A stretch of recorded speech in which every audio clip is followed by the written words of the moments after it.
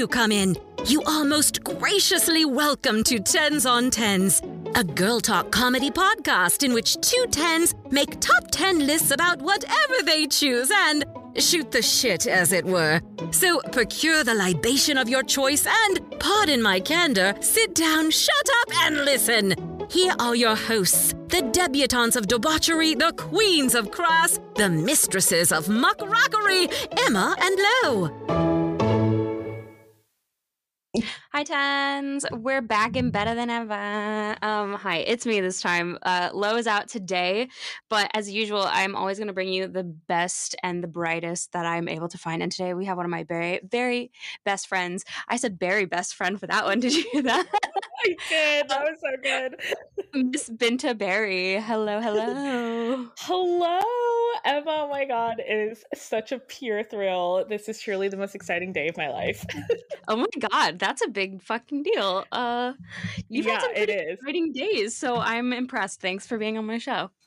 Oh my God, like this has truly been months and years, I would say, in the making. Like Oh my God. every opportunity to collab with you is a gift. So thank you for having me. Oh my God, slay. So for those who don't know, Binta and I are friends from way back in the day in high school, and we were theater kids together. So, which is why us being on a podcast together is like second nature, because these bitches love to perform. I'm a Sagittarius. She's an Aries. It's like a disaster in heaven is what it is. The best disaster you will ever know. Let's be clear. So I wanted to bring Binta on specifically today for you guys because when I think of topics for this show, I'm always trying to think of like, what do we like to talk about at slumber parties? Like, what are some girly fucking subjects to discuss? And I'm like, why haven't we talked about romance novels yet? Because that's the girliest shit in the world. And I think a lot of it is because that like, I've really been slacking on my reading habits lately and I'm trying to get back into it. And I know that when we were in high school, we were all about like fan fiction and shit like that. And that felt like a precursor to just romance novels. And I don't know if that's like a generational thing, but what are your thoughts on that? So, yeah, I'm super excited to talk about romance novels because I work at the Ripped Bodice, which is an independent bookstore in Culver City that specifically carries romance novels of all subgenres. And we have been open now for 7 years, operating out of the same brick and mortar building in Culver City. And we have an insanely loyal and dedicated client base of people of all ages, of all backgrounds, who read romance novels like I devour bags of Cool Ranch Dorito chips. Like, romance novels are like the most successful genre in publishing and have been. When you think about like your grandmother's like bookshelf and how she had the little mass market romance novels with like the guys with the shirt rips off and the girls like draped in these gowns. Like, I mean, they've been kicking for generations, this genre, and it's just been becoming more and more inclusive, representing different sexualities and genders and situations and just all the kinds of things that are representative of like the world we live in now. And so I get to see all different kinds of stories coming in and out, but like still always the same tropes that we know and love and we go back to day in and day out. So like there's the through line of that, which we love to see. So I'm pretty excited about this because, like I said, I feel like I've been slacking a little bit. My only experience really is like some minor fan fiction I read in high school, and then maybe like a smattering of some pornos here and there that I've dabbled in. So I asked Binta to kind of come up because she's the seasoned reader here. I wanted her to think of like her top 10 tropes that she just hates, like absolutely despises. Because as somebody who's read a few, I'm sure that you have a couple. I, on the other hand, am going to be a little bit more upbeat here, and I'm going to think about the ones that I have actually enjoyed because I feel like I'm a picky reader. So this was really kind of a fun list for me to make. Did you have a hard time coming up with yours? Surprisingly, yes. And Really? honestly, like my top like 5, I would say, are the ones that I legitimately like dislike and will Yeah. never read or try to avoid if not Mm. possible. But like going from like 6 to 10, like I was starting to really be like, okay, like, I would read these, or like I do like them, but I'm very, very specific about like why I don't like them. Yeah. Because like it's ranked like 1 being the worst, right? Yeah, for you would be like Yeah, I absolutely hate it for sure. yeah, Sometimes this yeah, stuff can yeah, get confusing when yeah. we do these I like just wanted to make sure. themes. Right, It's right, fine. right. Um, But yeah, like 10, like I would say like 6 to 10, I was just like, okay, like I do like these, but I have these like things, like these very specific yeah, things that like make me annoyed when I read them and they're done wrong. So like, yeah, right. I've got beef with this particular element. Okay. That exactly, we can exactly. kind of get around. I feel like Hmm. I know that you probably definitely put the fucking effort in with the research. I know that you did. With me, I was like, shit, I don't know fuck all to say about this. So it's really going to be on off the cuff on my end over here, but Love that. that's fine. This That's is why honestly so representative of our relationship. I know, because my ass was like, okay, so normally I write like a paragraph or two for each. Right. Sometimes do, and sometimes I don't. So It's fair to set that expectation for your co-host though. You know what I mean? Like you're the one who's yeah. seasoned here in this realm. Like I Mm. am the newbie. If I pulled up like off cuff, like I'd be able to make it work, but it would be sloppy.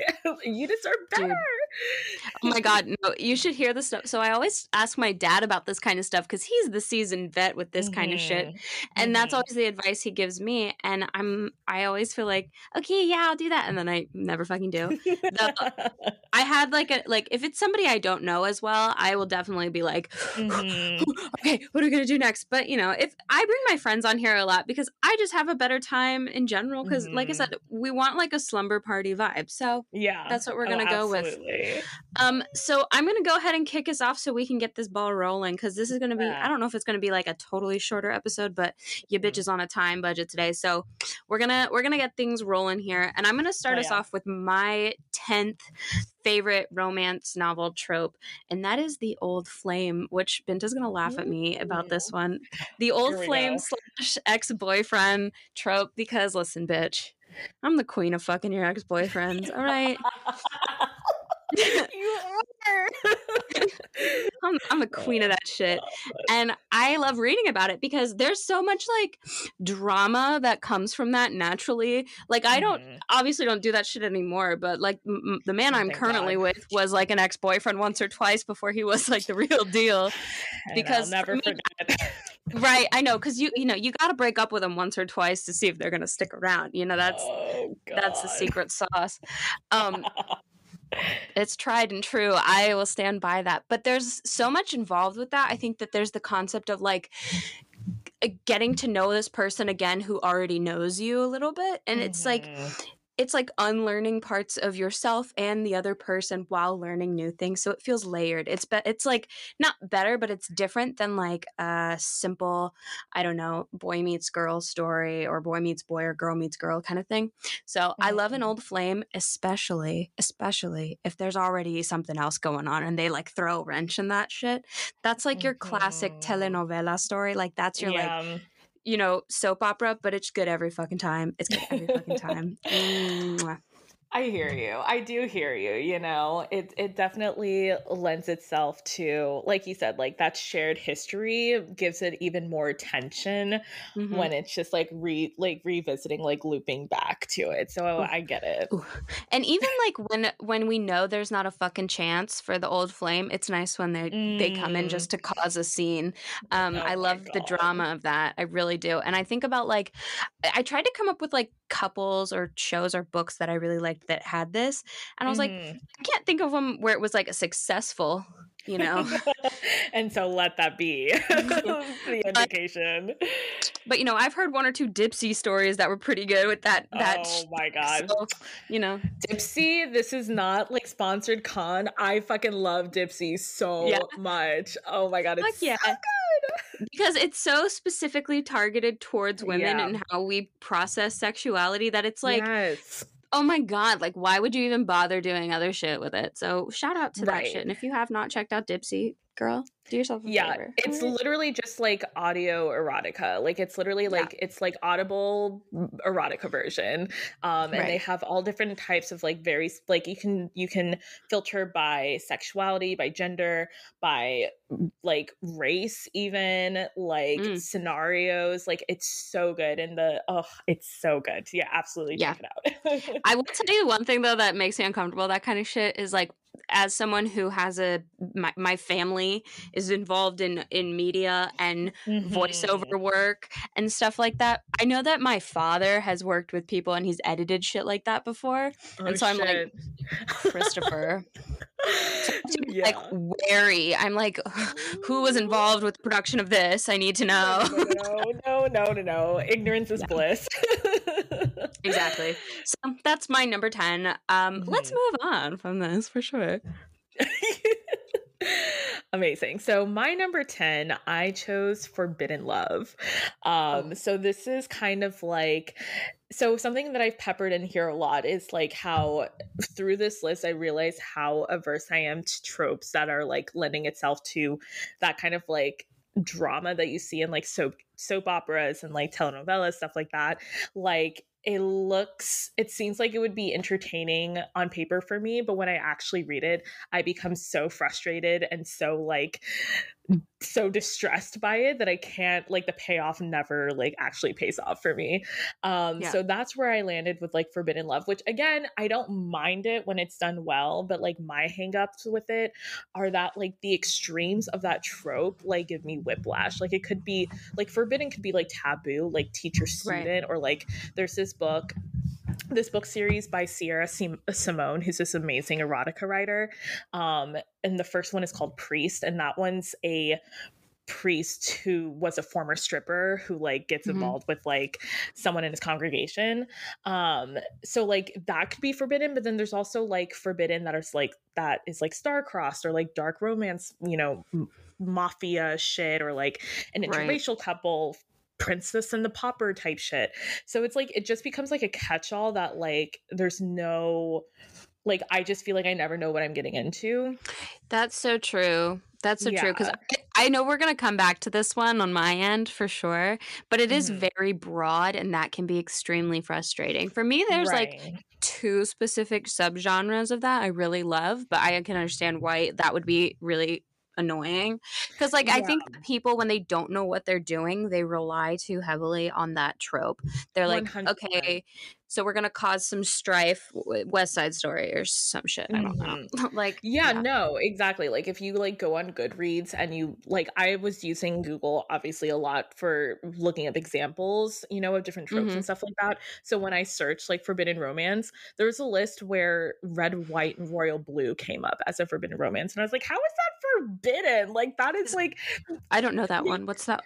So that's by Casey McQuiston. It's like the son of the first lady, or the son of the first lady of the United States, or no, not the first lady. She's the president in the story.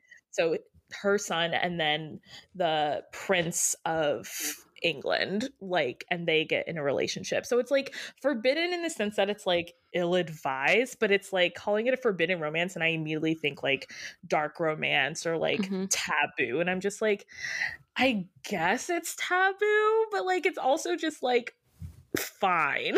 You know what I mean? Like I just feel like the stakes like change in my mind when I see like forbidden romance, and then I see something like red, white, and royal blue on the list, which is an amazing book. Fair. I also, the one thing I do want to say before we keep going is that like one of the other reasons you specifically I think are great for this topic is like you've got some great recommendations. So like, and I will in the market. Truly, back it up with like examples, and we love that. I'm gonna hook it up for y'all. Oh fuck yeah! If you had to pick like, well, that's not a good question. I'm just saying, I'm trying to think what my thoughts would be here. I feel like when you're writing romance novels and you're gonna do like taboo, go hard or go home. Like Den of Vipers, thing, like I can't I fuck with that. totally agree. Like, I think you should definitely like really lean into like what is actually taboo, like socially taboo, you know, Mhm. like, or even like in the context of like historical romances where there's like things like, you know, class was a Mhm. lot more like prevalent and like it still is today, but like specifically back then. Yeah. And like race as well, like, you know, and you know, things like priests, like I just mentioned, where you know Mm, it's big one. obviously taboo. So yeah, Oh just like yeah. And I go think that big. women respond to taboo as like a topic specifically because like we are so confined at what we're allowed to do. So like Hmm. the idea of something being off limits and like not Hmm. okay to talk about or do, I think is Hmm. really interesting to a lot of women. So that's why like you see the success of things like Fleabag or even Game of Thrones. Hmm. Like there's I think some shit going on there, guys, and it's okay Yeah. and you're fine. Okay. It's fine. It's fine. It's truly like it's one of those things like when people walk into my store and like they're kind of just like, "Hi, I was wondering if you had like any smut." And I was like, "Yeah, we have smut." Like, "Yeah, you're Yeah. good." Meanwhile, there was a Dude, customer that came in today who's like, "Yeah, I'm looking for monster fucker books." And I was like, "Yeah, I got you." You know, so absolutely. it's liberating. Absolutely. We love a Mhm. monster fucker book and that genre has just blown up in the past like year and I'm so Oh happy for the yeah. girlies to be proud of it. Okay, I used to sell sex toys in college at the Spencer's Gifts in my Yeah, town. baby. And so I knew every freak in the book and all of them were coming and asking me the crazy shit in the world and I was like, "You know what? Yeah. We don't have those dildos that'll lay alien eggs inside of you, but I know where you can find them." People are crazy. I Wow. love that for them. And if you're Yeah. shameless about it, good for you. Even more so. Exactly. So Exactly. anyway, that's a really good point. And I feel like we'll come back to the one for sure. Okay. So number 9 for me. This one, I don't know if it's as common, but I love like the playboy in love, like the rake in love. Mm, Yes, I mhm. love that. Like Casanova. Oh, and he's like Mhm.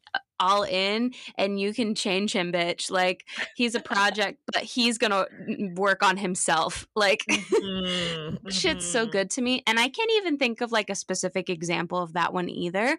But I'm like Mm. thinking of like at least for me, the people I've been interested in. That's kind of been the situation. And it's like nice to know like, oh, this fucking jerk right here who's like a little bit of a slut, I'm gonna Mhm. make him a wifey. Like that is very Yeah, like powerful to me. I love that. and it Um, is. and if you have recommendations with that, please, I would love to know because Yeah. mm, I mean, there's so many like in the historical romance, like oh there yeah. you can toss a stone and hit like 25 titles that have the word rake in Oh them. yeah. Oh, that's kind of like the first Bridgerton novels, kind of like that. Mhm, mhm. That's a good one. Yeah, it's giving like it's giving Taming of the Shrew energy, Mm-hmm. but it's like Taming of the Rake, which I'm sure is the title of a historical Of romance. something. Oh, Um, except I can't like even think of the word rake and not think of that creepy pasta, which like poof, is a complete. Do you know which one I'm talking about? The I rake. no. Oh Jesus! Don't look it up. Okay, it's I scary. really won't. I really, really won't. Like you don't It's have to tell me twice. scary. So that's like Playboy, that like I don't know, the like Tony Stark esque kind of character. Mhm. I love a little slut. I love a little slut boy. We no no no. We absolutely love a slut. I definitely have like hold on, because I feel like there's one that I'm thinking about that I'm forgetting. Um um so I feel like one that kind of comes to mind, and it's like I like to read ones where it's like he's a slut, but like he wants better for himself, or hmm like he's like trapped in that cycle and like wants to get out but doesn't know how. And Or like like he wants better for her. You know, he's like you yeah. don't. That shit. Exactly. Yeah. So like there's this one by Tessa Bailey. It's a duology. So this one's the second one of the two books. And it's called Hook, Line, and Sinker. And the first hmm one is It Happened One Summer. And in the second one, he's a fisherman who's like a total playboy, like never is in a serious relationship, like doesn't know. Fisherman? A fisherman. Okay. Daring occupation, like he like literally is risking his life going out into dangerous seas to like get fish or what the fuck ever, I don't even remember. But he's a total playboy, but he doesn't want to be, and he starts to like fall in love with this girl that he can't have, which is his best friend's fiance's sister. And he's like told explicitly not to like engage with her at all, sexually, romantically, whatsoever. Please. So of course he's just like, I'm down bad for her, but he's just like, I don't want to be a playboy for her, I want to be something serious for her. And it's very, very sweet. It's very, very sweet. Yeah. I love it. See, because like I don't even have any specific examples of that one. I just know that I'd be all about it. So that's like short and sweet. And that can be enough. That can be enough. Absolutely. So that's my number 9. What about you?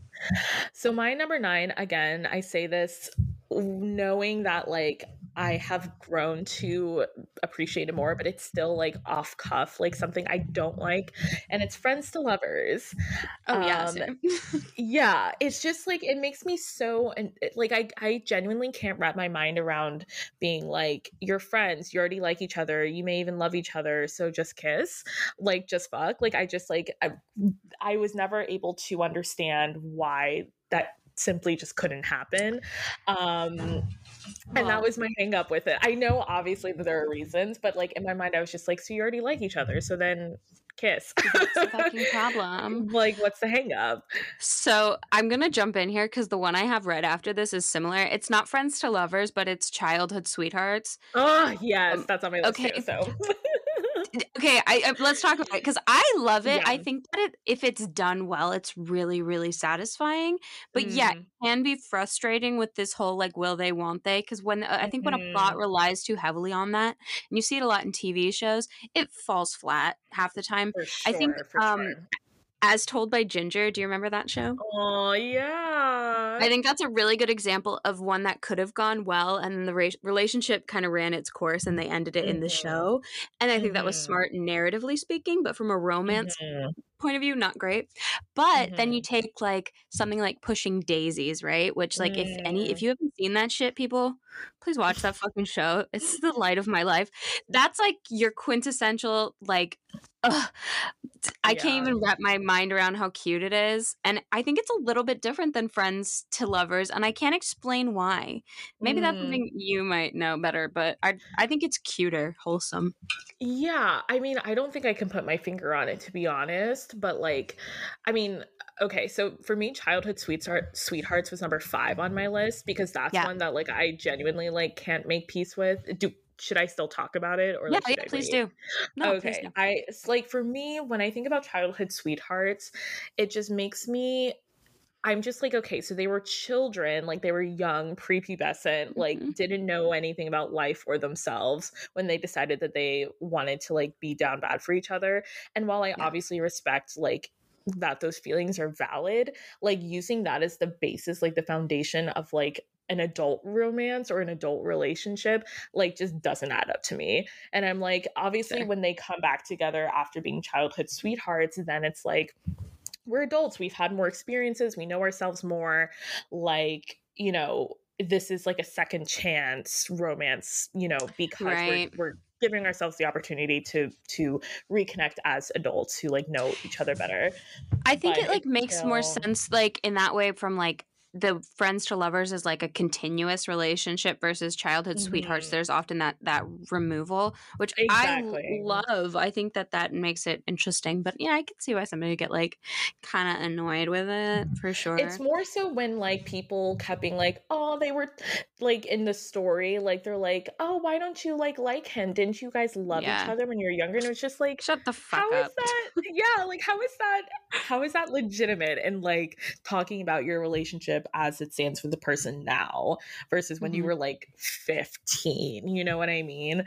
Like it just okay, it's almost like teetering on the edge of an old flame thing. It depends on how old you are. So like a childhood sweetheart to me would be like literally elementary school, right? Up to middle school maybe. And I think the cutoff for me would be like 13, 14 before you turn into an asshole, you know? Sure. And it Yeah, you becomes would like, know. oh my God, literally. But then it Mhm. becomes like about like, oh, that's like my first boyfriend. That's like my first love. That was like, Mhm. whatever. So I think you'll see with both of our lists, there's going to be quite a bit of overlap with that, because that's the thing with romance tropes. There's like Mhm. big genres and then all these subgenres that branch off all over the place. Because it turns out women aren't that complicated. They're not that complicated. Like, the thing about the tropes that's so like, the thing about why romance genre is so successful is because of these tropes. Like, they are literally Yeah. like foundational to the genre. And Mhm. yes, like you were saying, there's overlap because there's only so many Yeah. tropes. But like, we're reinventing the wheel, but like we keep like acting amazed like it's the first time we've ever seen the Yeah. wheel, and I'm okay with that. Like, I love everyone's different takes on the tropes and how people get there and how it's utilized and how it's subverted. Like, people are getting really creative with them. So like, if I'm down bad for a trope, I'll read almost anything if I know that that trope is in there and done well. Yeah, for sure. Okay, so moving right along, because Yes. I kind of jumped the gun on that one. I'll do my next one. Okay. I really love the fish out of water trope. And I realized that like a lot of my favorite movies and books do this, even non-romance novels. So you think about like Little Mermaid and Splash, literal fish out of water. Right. But then also like I think the romance in the Thor movie worked really well because it was the same kind of concept. And it's like Yeah. it can be applied to quite a few genres, and I think it works really well. So I think it's cute, but it teeters on the like born sexy yesterday kind of thing. So there's a difference between someone being like, I need someone to kind of like show me the ropes versus like, I'm a stupid sexy baby. Like, teach me everything, daddy. Like, that shit pisses me For off. sure. And that's the difference between something that's like a successful, good fish out of water, like The Little Mermaid, versus like Lilu in the Fifth Element, right? Yeah. For sure. Yeah. Yeah. I definitely hear what you're saying. And like, especially, yeah, like you said, like, walking that line of like, someone who's empowered, but like still obviously has something to learn versus someone who is like, I can't do anything by myself. Please teach me, oh big strong man. Right. Which is why Thor is also a good example to talk about, because it's a man who's the fish out of water, or like George of the Jungle, right? And those are both really good examples of like how people have talked about the female gaze in the earlier conversations, because it's For like, sure. yeah, big stupid dumb man. We love a himbo. Let me Love show a you how to himbo. live. I love when they're Literally. just stupid and hot. I really do. Literally. You That's saw my exactly track all. record in high school. I'm like, Listen.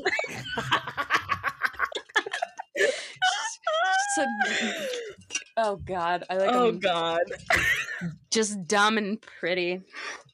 Dumb and pretty, having the most bizarre and specific interests that just deeply embarrassing, but dumb shit. Absolutely love it. Slay. Slay, huge slay. Okay, so we're on number 8. Yeah. Okay. So this is one I actually really, really love. It just irks me a lot. It's celebrities and like fame, like stories where they're celebrities.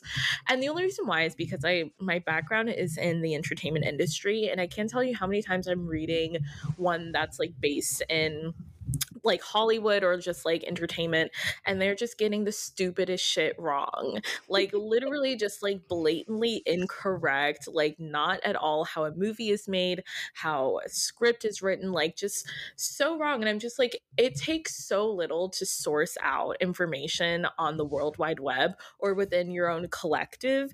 I'm like, the least you can do is get it fucking right. It's Girl, so annoying. spend the time researching when they could spend the time writing about them fucking. I mean, come on. No, Come I on. won't. I will not stand for it. I will not stand for it. But I will say though, like, There are two that I really, really love, that I thought handled the romance well as it being set in that background. And the first one is Real by Kennedy Ryan. It's a Black Hollywood movie story. And the romance is very genuine. Their personal stories and journeys are very genuine, and it's beautifully written, and I'm obsessed with it. And then the other one is A Merry Little Meet Cute, which is a Christmas like Hallmarky one by Julie Murphy and Sierra Simone. And it's a like bad boy former boy band member who's starring opposite opposite his favorite porn star, who she's an actor in her own right, but he like knows her as a porn star, and she's like obsessed with him. He was her favorite member in the group, and it is so delicious and so much fun. I loved that book so much. That's really cool. And I don't think people tend to consider like sex workers and in romance lead roles in stories. Oh, so 100%. That's pretty unique. And she's plus size. Like Oh, fuck yeah. Let's talk about that for a second, because I'm sure as a Black woman and as a plus size woman that's a fucking bone you've had to pick with the romance novel industry. I know I have for sure. 100%. Like, it's something that I feel like has gotten so much better in the last like 5 years, and I think that's due to authors being empowered to self-publish their own work versus having to rely on traditional publishing. And so now that like traditional publishing is like, oh, people like being represented authentically, like you're seeing it more in traditional publishing. But yeah, I mean, I've read so many romance novels that have featured like plus size women who are fucking adored, and their love interests are down ridiculous for them and all of their curves and all of their glory. And it has been like truly one of the most like uplifting things that I've experienced in my journey of self-love is reading these novels that have these romance leads who are plus size and who are like adored for it. I'm happy to give recommendations of that sort, but Merry Little Meet Cute is one of them. Because I can't tell you how annoying it is, I think, to just like read a protagonist who's like, I'm like so small and tiny, you could pick me up and blow away. And I'm like, to a certain degree, at what point is it infantilizing? Just chill. Like, oh my God. So that pisses me off a lot. Also, as I've gotten older, I'm seeing like how many of these leads, these female leads, are like 19. I know, right? I know. And you're just like, you don't know anything. Which is like a great segue into my number 6, because the book I would like to talk about specifically here, and you know which one I'm going to talk about, is A Court of Thorns and Roses. All right. I got thoughts on that. I got thoughts on those thoughts. First of all, if you haven't read this series, it's a series that's blown the fuck up on the internet because it's just like it's a book about fairies that be fucking. And what is a fairy in this universe? It's just a man with a big dick. And and you know what? Yeah. That's it. And they all love this illiterate 19-year-old, and they're all trying to fuck her. I'm fucking dead. No, she is literally the most like insignificant mid girl you've ever seen in your fucking life. Illiterate, like starved, like sorry for her circumstances, but like she literally is just mid, and they're like down bad for her. Down ridiculous. For what? Literally for what? She's 19. That's why. Holy shit. Those perky little ass boobies. Oh God, forget about it. Absolutely forget about it. But I will tell you with this book did do one thing right, and that is a great example of the only one bed trope. So good. So good. This is one of my favorites because every time it comes up, I'm like, oh, we are getting to it. Let's do it. I think it's great because one problem I have with a lot of like erotica specifically is like when it shifts kind of into those more sexy scenes, suddenly the vocab changes. It's like we were saying, so abrupt. Like 2 pages ago, you said the word bum, and now you're saying ass. Like it's all out of. I can't handle it, y'all. What the fuck? But I think when like something like an only one bed trope arrives, you're prepared a little bit more for it. Absolutely, absolutely. But it's great, and for me, I love a slow burn, and it's one thing that's kind of like it's like giving me a little taste. I'm like, yes, give it to me. So I think ACOTAR's a really good example of when that's done really well. But like I said, if you haven't read the scene that she's talking about is in A Court of Mist and Fury. You have to get through A Court of Thorn and Roses to get the good shit. And I'm sorry to you. I'm sorry that has to happen, but I promise you it gets better. Listen, I'm such a fucking hater. I read the first 3 books like in like a week. I was like, I hate every moment. Yeah. And just... So like, meanwhile, not sleeping, not eating, only reading. So, know about me. I didn't go past it. I couldn't go past the fucking special Christmas episode. Okay, but I'm telling you, A Court of Silver Flames is the smuttiest, most amazing like character journey for our girl Nesta. I'm telling you, it is glorious. People keep saying that to me. I understand, like I get the gist of it because I have literally like TikTok spoils everything for me. So like I kind of know what happens. And listen, I just don't want my man Cassian to find anyone else to love but me. So I don't know if I'm ready for that. You're like, it's me or nothing, Cass. Like, so figure it out. All right, that's what I say. I love dumb idiot hot boy. I really do. God. So good. Yeah. Anyway, if you haven't read them, I think because like just woman culture, you need to understand the context of ACOTAR. So read them and then make up your mind, and then you can join the hater club or the lover club, whatever you want to fucking do. Oh my god, yes! But you'll be a part of a club, I can assure you. And then you'll get the dancing Tamlin TikToks on your feed. Oh my god, so fucking funny. No, the TikToks have been inspired, honestly. Like some of the funniest shit I've ever seen. So good. All right. Okay. All right. So wait, I'm on 7. Whichever one you haven't done yet. Okay. It's a loose form. I know. I'm such like I'm on number 7. Fuck off. Okay. I don't give a fuck. At myself. Okay. Amazing. So, okay. Again, this is one that is one that I generally love, but I had this really amazing talk with my coworker Catherine about this trope that really changed my mind about it. So my next one is enemies to lovers, and here's why. So I generally thought that I loved this trope. I was like, give me that tension, give me like that hatred, blah, da, da, da. But like when you get to the meat of it, right, it's like the trope only really works efficiently when it's like there is a legitimate like reason why they can't be together, a legitimate like hatred, like completely on opposite sides of a moral compass or like a world, whatever. So like it clicks when it's like fantasy, right? Like if they're different Avatar species. I mean, so that's the thing too. So enemies to lovers is different than rivals to lovers, and rivals to lovers is more so like they are usually like in the same kind of like concentration, or their coworkers or classmates, like they have similarities and they're evenly matched, and that's why they hate each other, and it becomes that kind of tension. Whereas enemies to lovers is like they hate each other and would kill each other on sight, and like for whatever reason they have to be like put together and they have to overcome that hatred. And like while that is still attractive to me, I having that context of like reshifting the focus to rivals to lovers made me appreciate that trope more, and like enemies to lovers less, because like I just can't stomach knowing that like the two people I'm supposed to be rooting for like would rather have each other dead than like be in the same room. Yeah, that intensity is just like a little bit of a turnoff for me. But like still, like when it's written well, I'll read it, especially when the payoff like is good.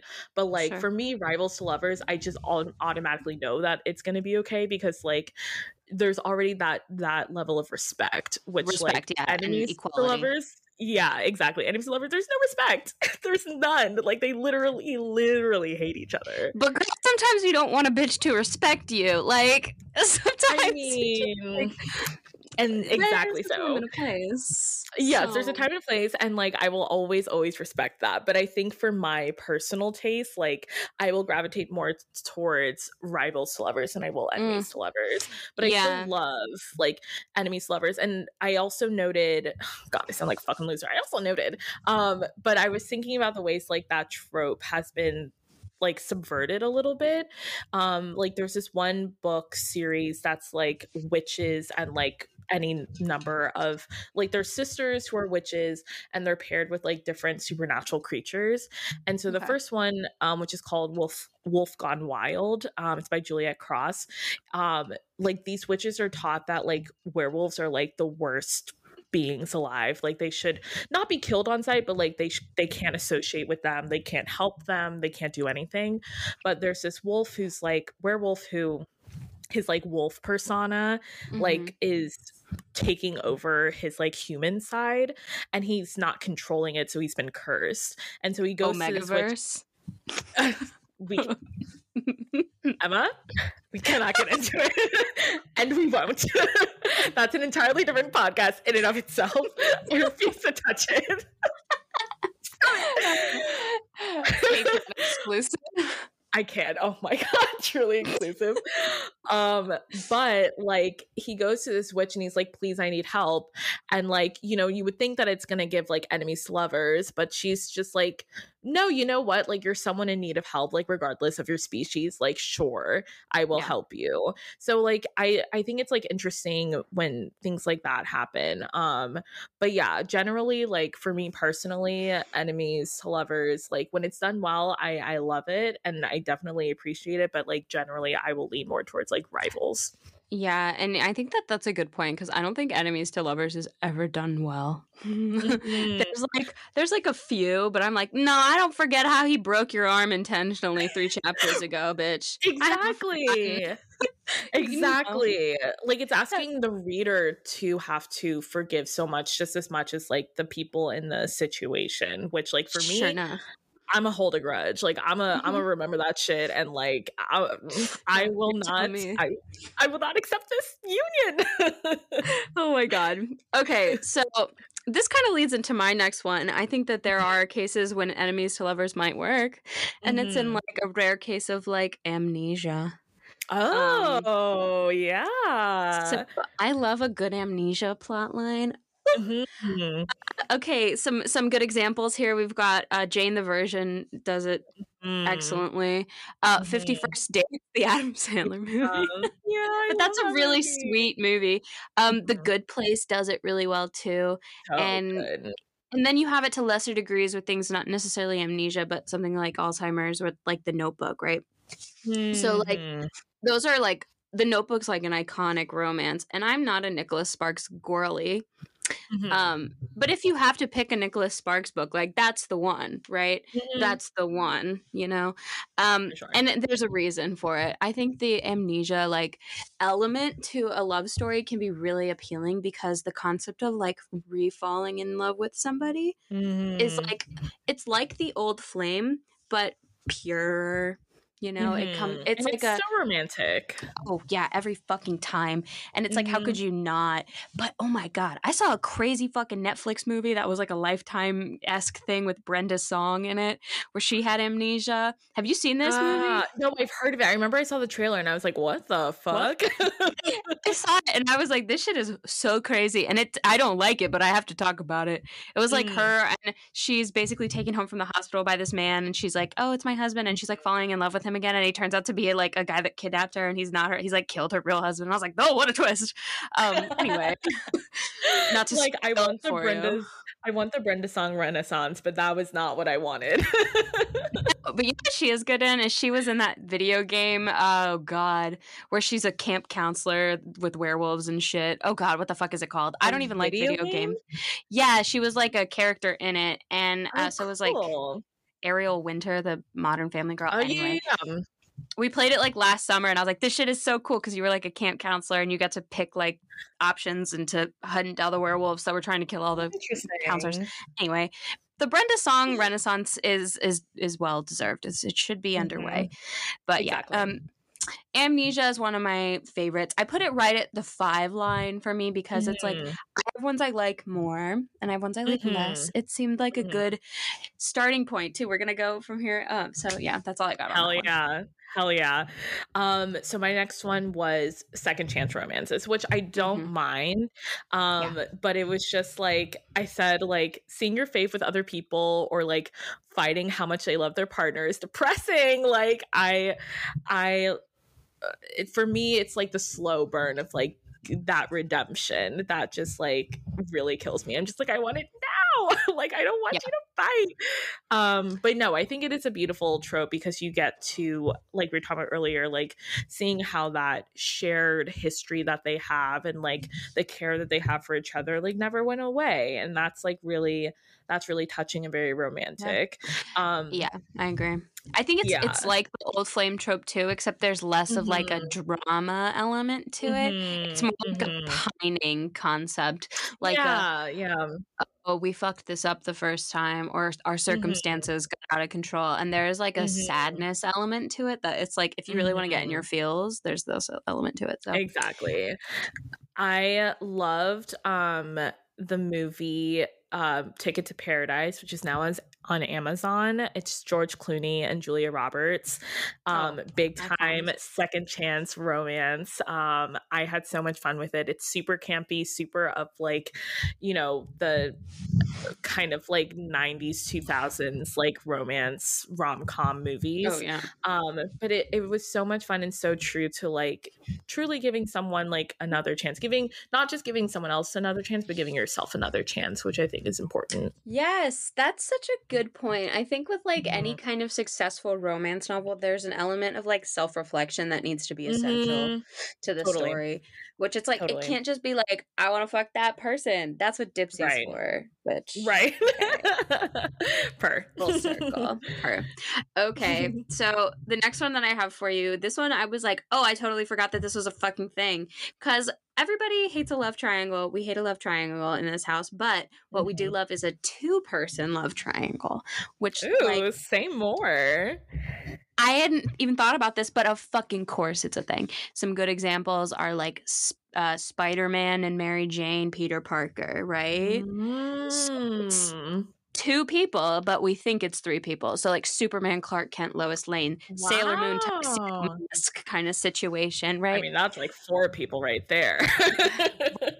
But it's good because it's like the miscommunication trope, but it's like but it's not at the same time. I don't know how to explain it except like mutual pining. And then it's a extremely long burn always. But when it finally clicks, bitch, that shit is fucking on. You better believe it. It's mind blowing too. And it's so, I think, essential that people almost don't even consider it a trope. Like it's in literally every superhero movie ever because it works and it's good. And then when they can build a relationship after that, it's really solid. Like, you know, Peter Parker and Mary Jane, Lois Lane and Superman, like they're really solid couples because I think that was the base that they were coming from.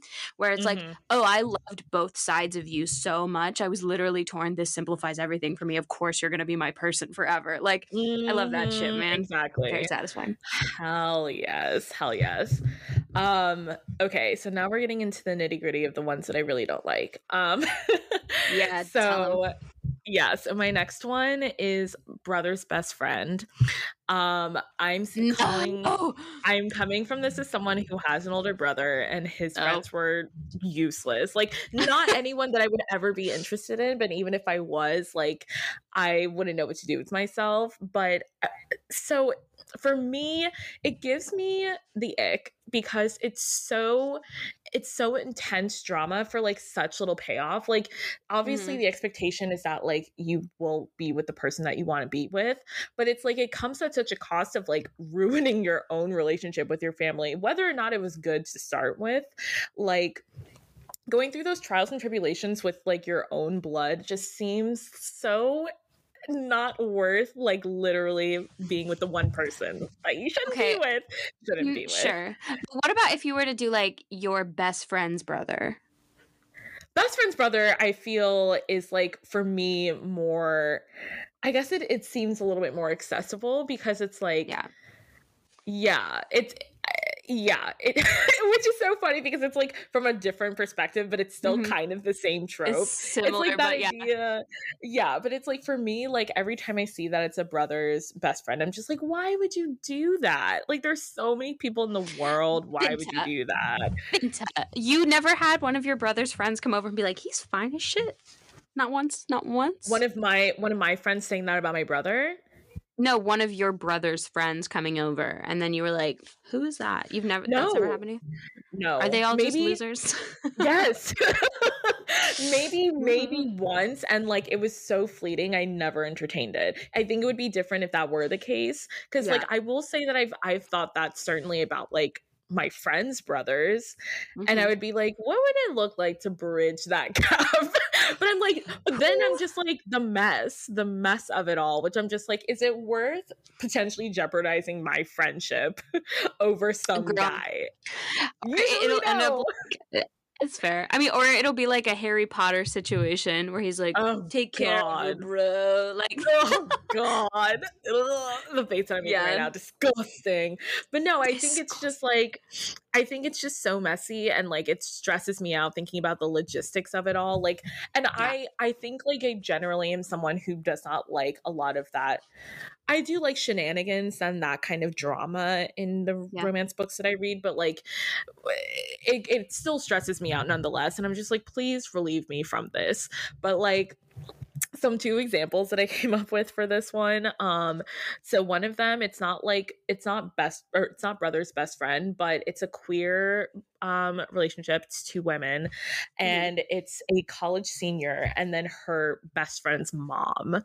And like, it's so messy. It's super smutty. It's really, really love like the relationship in it, but it's like beyond like it's basically like an affair, even though it's like they're not cheating on anyone. Like the mother is divorced, like the girl is not dating anyone, but like because of all of like this sneaking around, it seems like an affair, and it's like taboo. What a weird, exactly. And that's where like that trope like comes into play with this one, where I'm just like, in the end I would consider it taboo, because what the fuck are you doing? All this running around and for what? Girl, you're so right. That makes sense. I get when you got the hesitation. I guess whenever I saw it, I was always thinking, because I don't have siblings, I was always thinking it from the perspective of like, oh, my friend's brother, absolutely, yeah, I would fucking want 100%. Like I've had lots of friends who had lots of hot brothers, and I'd be like, so fuck this bitch, right? She's annoying. Oh, you're so messy. That makes sense. Yeah.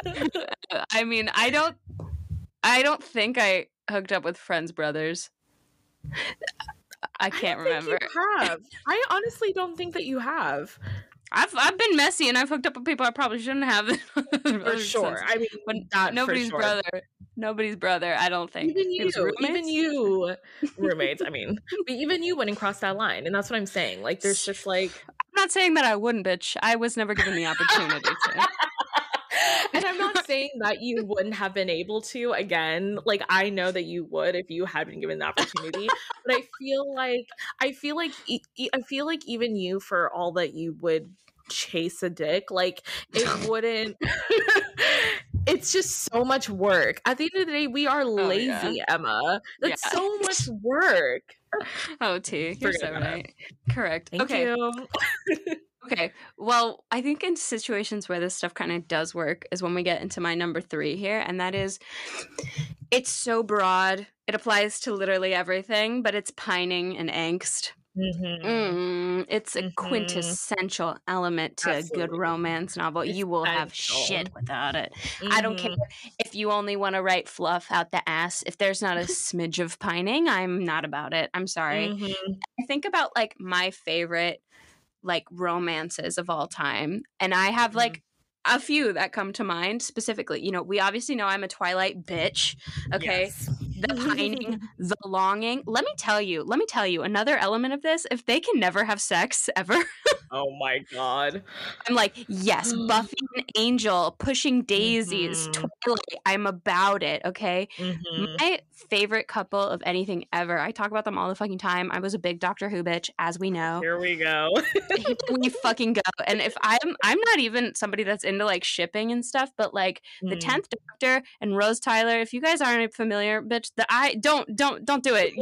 It's a hole you'll never get out of. I don't even read fanfic for any other thing, just that. It is obsessive though, and it's so much pining. It's like the piniest pine to ever pine, and I Yeah. can't get enough of that shit. It's the Oh, ultimate yeah. slow burn. But let me tell you, I'll read that 500,000 chapter fanfic, but when we get to the one fucking chapter, bitch, I will read it 8 times. Yes. Oh, yes. And it's tasty. So yeah. Every single time. It is Delicious. Worth every single moment of waiting. So I highly recommend it. And it's really dramatic, I think, in like instances like Buffy and Angel, like where they do hook up and then shit's awful after that, you know? Yeah. You're like, oh God, it adds so much like intrigue, so much character, so much plot. I just I eat it all up every time. Absolutely. Yeah. Absolutely. I totally agree. It's the slow burn of it all, like them thinking that they don't have a shot in the dark. Oh, and then when they the longing and them just being so oblivious, like not picking up the cues that someone else is giving them, or like not seeing the signs for what they are because they think that they're just like, you know, hope they're just seeing what they want to see. But it's like, no, it's right there in front of you. Oh God. It's an obsession I have personally. Yeah, it's a high, honestly. If I could put that into a fucking needle and inject it, if I could fucking put it in a line and snort it, I would be an addict. Point blank period. Girl, it's called AO3. Just you telling me it's called AO3. Girl, be fucking for real. As if it's on my homepage, basically. One day, Binta, we're gonna resurface all of the fucking shit you wrote in middle school. No, and we won't, and we will not be doing that. Thank you so much. No, you have Twilight fan fiction you've written, right? I know Twilight fan fiction that I wrote that to this day still gets like likes, favorites, following it. A one shot that people are following for updates. Wait. I'm like, bitch. Is it the one where Edward has a motorcycle? Yes!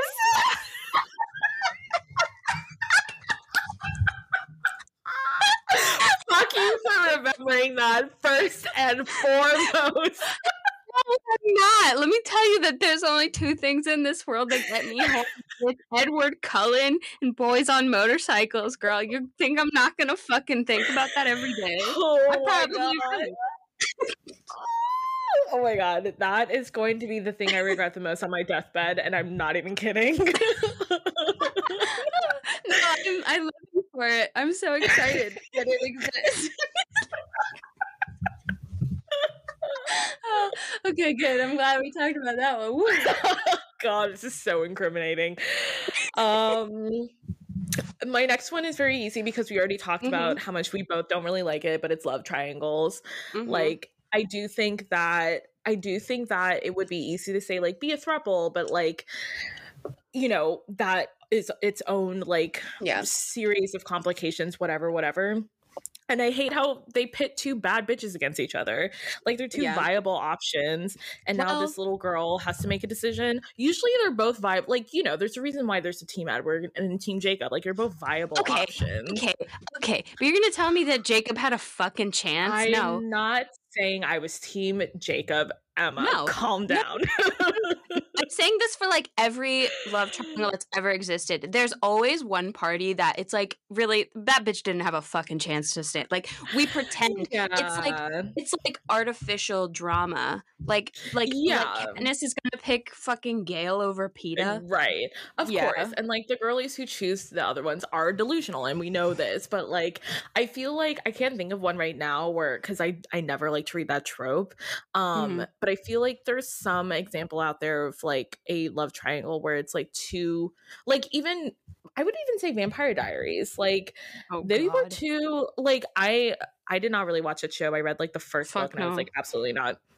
But I feel like they were both ones that, like, she really could have ended up with both of them. Or, like, even, like, True Blood, like, of all, like, the 7 partners that she was with, every single one of them, I was like, yeah, for sure, girly. Like, absolutely. Live your best life. See, I'm an Eric Northman truther. I mean, same. 100%. You're gonna make me choose between a Confederate soldier and a scar. One never had the chance. And you're right. And you're right. But still, I've said it best. Jesus Christ. I mean, when she was with fucking, I forget the werewolf's name, but him. Jeez, Sam. Was his name Sam? I can't fucking remember. He was a whiny piss No, baby. no. Sam was the shifter. The werewolf was, that's right. what was his name? Fuck, Like Elric, Eric, whatever. No, Eric was. They don't matter because Eric was, yeah. And exactly. He was. But yeah, fuck a love triangle. Mm-hmm. Okay, so my number 2 here, also very special to me as a 10 Rose shipper, is a reunion. My God, rent free in my head, that reunion. Rent free. Dude, I'm not even joking. When I had like my first heartbreak at like 16, I watched that episode and I like poured all of my feelings into that. Damn. And it cured me. I was like, oh, fuck that, dude. Like, what is this? Like, this is my everything now.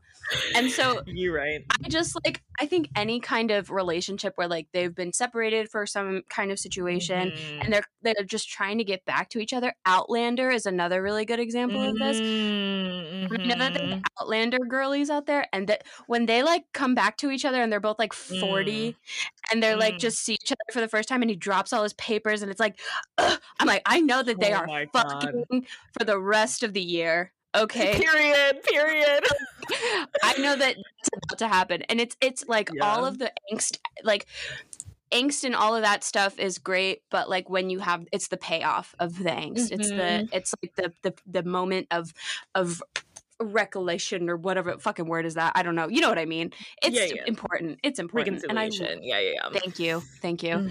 I just eat it up like fucking peanut butter cups, bitch. Yeah. No. No, it's absolutely stunning and gorgeous and like, oh God, it really is honestly like the reunion sex that always gets me. Like, because I'm just like, that is truly the most passionately they will ever make love in their lives and they know it. Yep.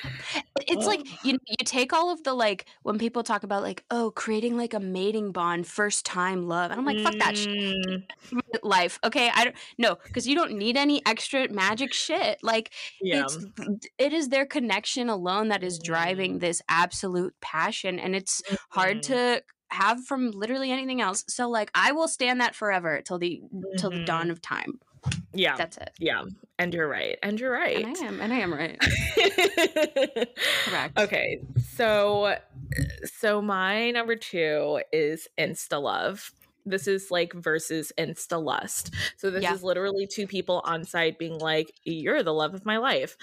I don't understand that. Maybe it's because I have a complicated relationship with love, which is perhaps an overshare, but like I just like could never wrap my mind around having that kind of like instant love, because like for me at least, love is something that develops over time, and that's something that changes over time and can mean different things at different points, like, you know, all of those things. Like, it's complicated and it's dense and it's rich.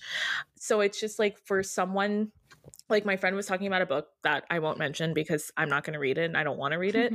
But like, she was like, this book took place over the span of like 12 hours. And by the end of the book, and it was like, the story took place over the span of 12 hours, I should say. And like the book was like 277 pages.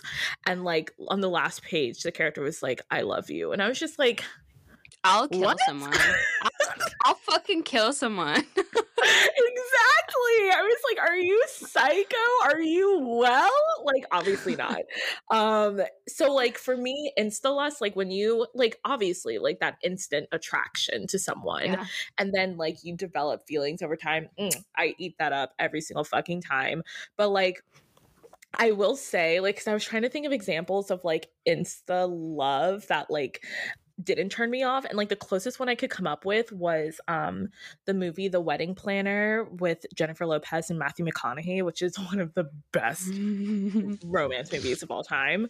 Like that chemistry, like it wasn't so much that it was like insta love so much as it was like it wasn't even really insta lust, but it was like it was giving insta love because of the genre at that time. Like it was giving like immediate like connection that was so strong it kind of surpassed like and went straight to love. So like it was more so like a time period thing of like when it came out, but I still like eat that shit up every single time. Like I knew that they loved each other and would love each other for the next like 90 minutes, and I would just like be sat for that entire journey. Just those 90 minutes though, like clearly. But no, I just think it's silly. I think it's silly to believe that that's a viable relationship. To fall in love with someone that immediately. And that could just be my own ignorance. And if that's your truth, then that's your truth, but I'm not about it. See, but I would believe someone could fall in love with me that quick. I'd be like, that sounds right.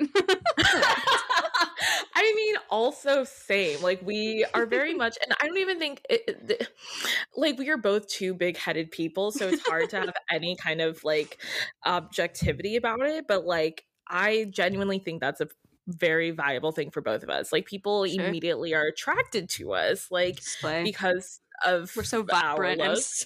I mean, so yeah, like truly, like our looks, our personality, and blah blah blah blah. So like it's absolutely like a possibility and something we've encountered many times, and that's just our cross to bear. Girl. I fall for love bombing every time. I'm like, of course you're in love with me, dude. God. Of course. Why wouldn't you be? Anyway. Be that as it may, I will not read about it. I do because you experience it. It's not your fantasy; it's your reality. But and there it is. We've cracked the code. Okay. All right. Are we ready for my number one? You're gonna hate me. I am so ready. Oh my god, here we go. My number one is your number 10, Forbidden Love.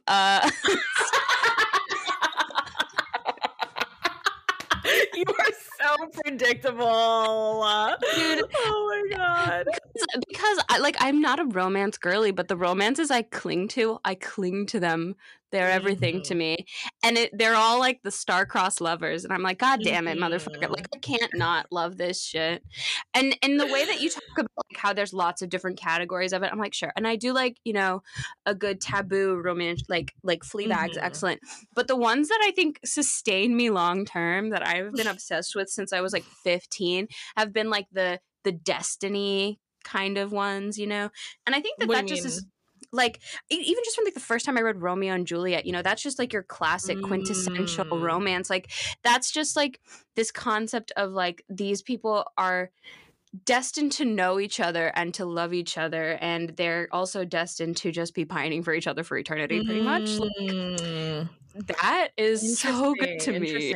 Yeah. I mean, it's definitely this in the context of Doctor Who makes all of the sense in the world. I love that shit. Doctor Who and Twilight are like two of my like favorite examples of that shit.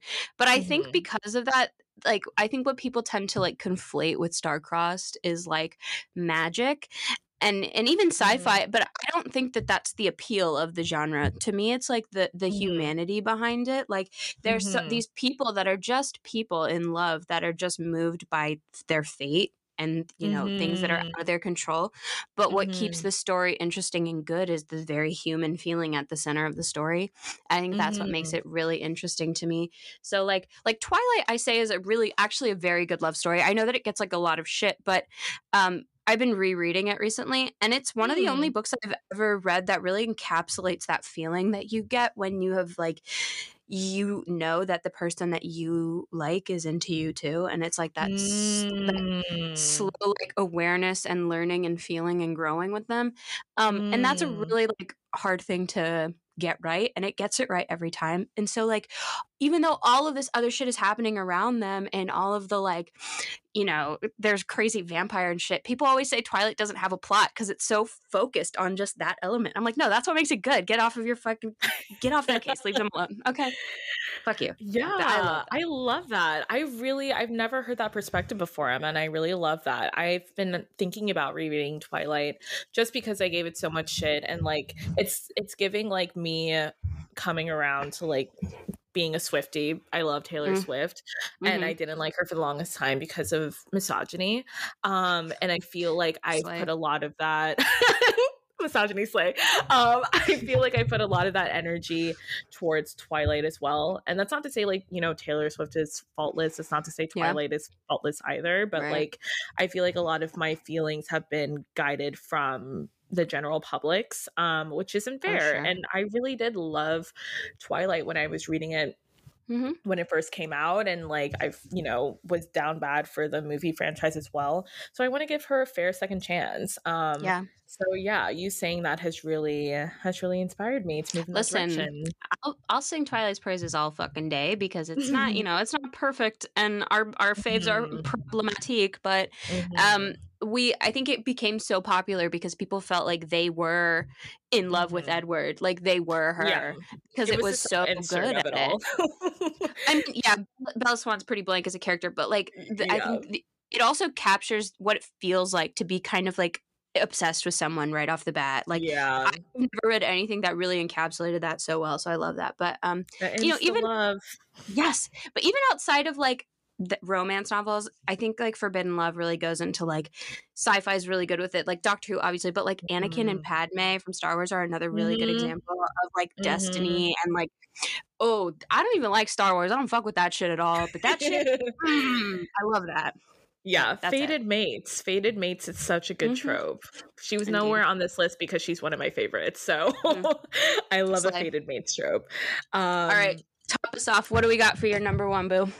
My number one is accidental pregnancy. I fucking hate that shit so much. I can't stand it. I don't want a fucking baby anywhere near my goddamn pair, okay? Because it is like, it clouds, it gives doubt to the relationship, right? Yeah. Because it becomes the romance...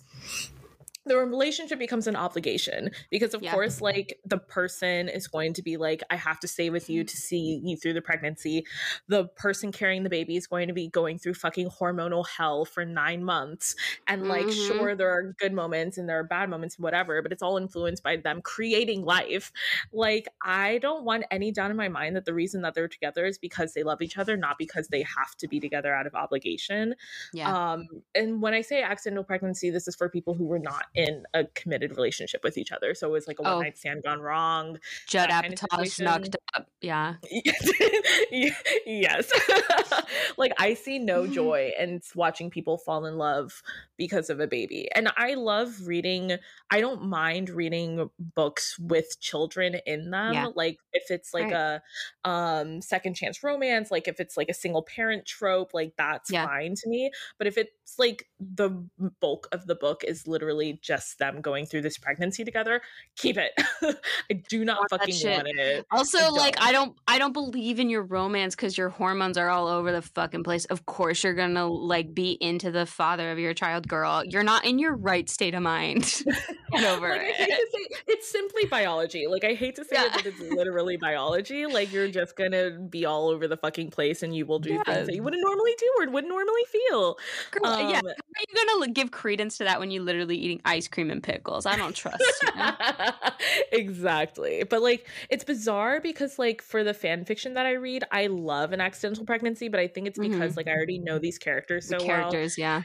And I'm just like, I want to see them go through this because I know that it's going to end happily, and I know that I'm going to love watching them go on this journey together. But like a new story, a new whatever, forget about it. Dude, does Twilight's accidental pregnancy count for this? First of all, get fucked. Any book after Twilight is hot garbage. The only good one. The rest of them are just an absolute crazy fuck fest of just what the hell? God. What you don't like any of the other books in the series? First of all, I was there for my man Edward, and then the second book didn't have his ass in it, so we're off to a bad start there. I was like, right. You fuck around with me like that, bitch. And then the third one had, what the hell was going on with that? Nothing. And then the fourth one, you get, Ragnarok and Raspberry, and she's the worst thing I've ever heard. There's actually, I mean, not to be on my Twilight soapbox, but there's other versions. Stephanie Meyer wrote a second book to Twilight before she wanted it to be a third book, and that shit's crazy. So I'm like, Stephanie, maybe you should have just left it and just not anymore, because what? You're weird, girl. Yeah. Jacob wouldn't be a fucking issue. It wouldn't be weird because that's also Stephanie Meyer's brother's name. I got weird. Every fucking problem I have with Twilight happens post Twilight. I would love to. That's so funny. And a bizarre thought that I just had was isn't it crazy that we saw the downfall of J.K. Rowling before Stephanie Meyer? Stephanie Meyer, fucking Mormon ass bitch, but somehow she's still coming out of this peachy keen. That's crazy. It's because she gave us Midnight Sun, and if you haven't read that book, please do, because it's fucking crazy, and it literally will ruin Twilight for you. Did you know that Edward Cullen can't read Bella's mind because she's brain damaged?